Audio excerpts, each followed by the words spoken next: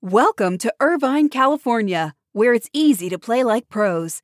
At the heart of Irvine's competitive culture is Great Park, the region's premier 194-acre multi-sport complex, equipped for youth teams to Olympians and everything in between. Plus, Great Park's expansion is underway. With near-perfect weather and a thriving sports scene, Irvine is the place to play. Visit DestinationIrvine.com for more information.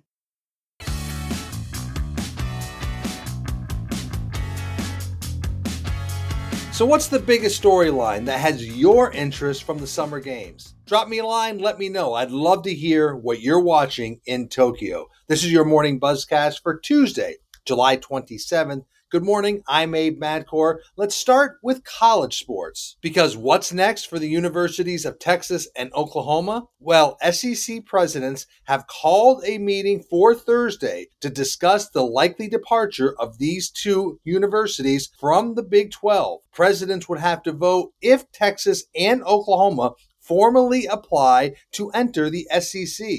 The next question is about timing.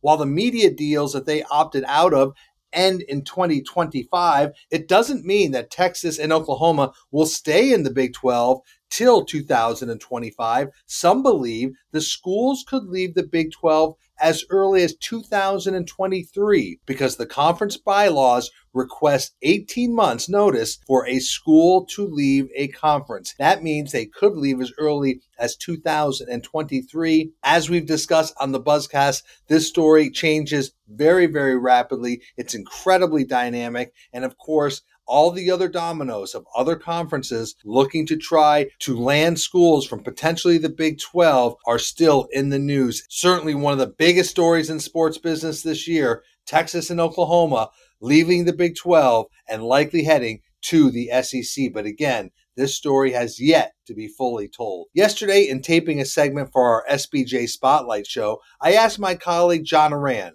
how he would prepare NBC's PR strategy when it comes to questions about viewer engagement with the Summer Games. As he said, get ready to hear a lot from NBC about Peacock, and the streaming numbers over the next 2 weeks. That's because the consumption numbers are not looking great so far when it comes to traditional viewership. NBC did have its best viewership night on Sunday evening, averaging nearly 20 million viewers, its best audience yet for these Summer Games. But look at the first three nights. Primetime viewers across NBC's linear TV channels were down 34%, 26%, and 36% respectively. There is no way that NBC will be able to close the gap to previous numbers. Ad Age is already reporting that NBC Universal is already out to advertisers with make goods after the low numbers from the opening ceremony on Friday, which were well short of the guarantee promised to advertisers. So expect the storyline from NBC to focus on Peacock and the Tokyo Games becoming the first true digital games. NBC is seeing some small but positive numbers when it comes to streaming audiences. Our Austin Karp noted that Saturday night they set an Olympic record with 650,000 streaming viewers on NBC's digital platforms. That's the storyline I expect NBC to continue to push. And like I asked earlier, are you watching NBC? What's your experience like? How are you navigating the choice of options between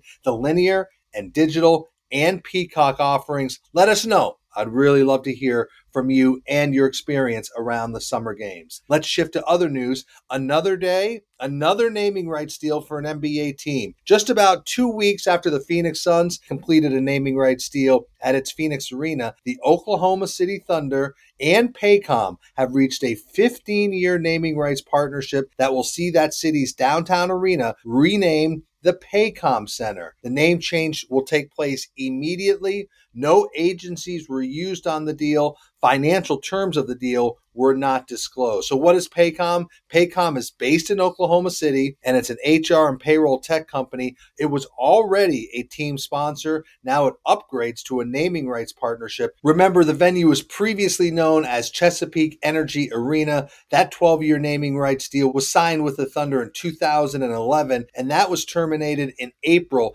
after Chesapeake Arena filed for bankruptcy in 2020. So a new name in Oklahoma City's downtown arena, it becomes the Paycom Center. Last week, I had lunch with an executive of the expansion Charlotte FC MLS team here in Charlotte, and we talked about their search for a chief fan officer for the team, which we both agreed was really part of the legacy or a piece of the legacy from the failed Super League, meaning that you need to listen to your fans. Well, Man U is finalizing plans for a new fan advisory board in an effort to improve relationships with their fans after the failed Super League. So what's the board makeup? Well, the board will include 7 fan supporters and up to 5 team executives. They are due to meet quarterly, and even the Glazer ownership family will attend at least one of these meetings a year. So Man U taking some concerted steps to communicate, listen, and be more transparent with fans. I've said this on the Buzzcast before. You'll see more of these efforts going forward. You know, we don't often talk about rugby on the Buzzcast, but get ready for some rugby in the United States this fall. That's because New Zealand's All Blacks will play at FedEx Field on October 23rd. This is all in an effort to increase exposure and awareness for rugby because the United States is bidding to host the 2027 or 2031 Men's Rugby World Cup, as well as the 2029 Women's event. In its bid, it will certainly use NFL and college stadiums as a draw, and if they can draw well at FedEx Field, it will be a great indicator to the interest of rugby in the United States. Remember, the All Blacks played at Soldier Field in Chicago in 2014 and 2016, drawing more than 60,000 fans. Now, the All Blacks will play at FedEx Field on October 23rd, so we'll see the support that comes out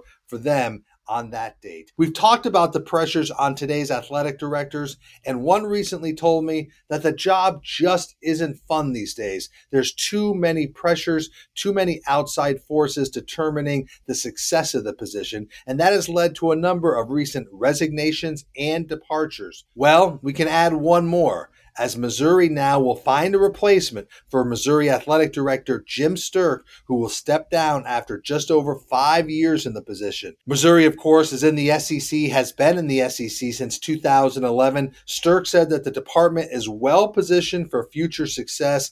The move is a big surprise. His departure is a very big surprise. It was a surprise to both his staff and college sports insiders. Nobody saw this coming. Missouri will begin a national search to replace Sterk, who took over as athletic director in 2016. And finally, we'll end on one more people item. If you get a chance to read one thing this week, I would strongly suggest you read Bill King's profile of Larry Lucchino.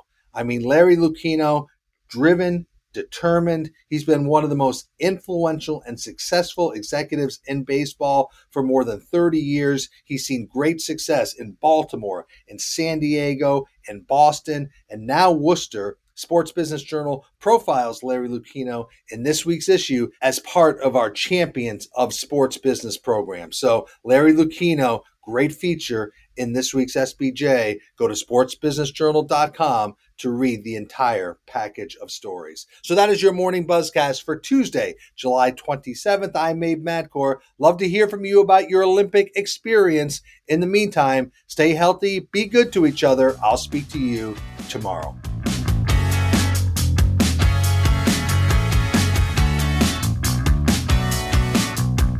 Welcome to Irvine, California, where it's easy to play like pros.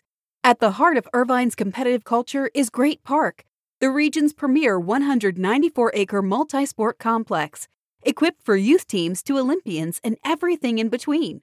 Plus, Great Park's expansion is underway. With near-perfect weather and a thriving sports scene, Irvine is the place to play.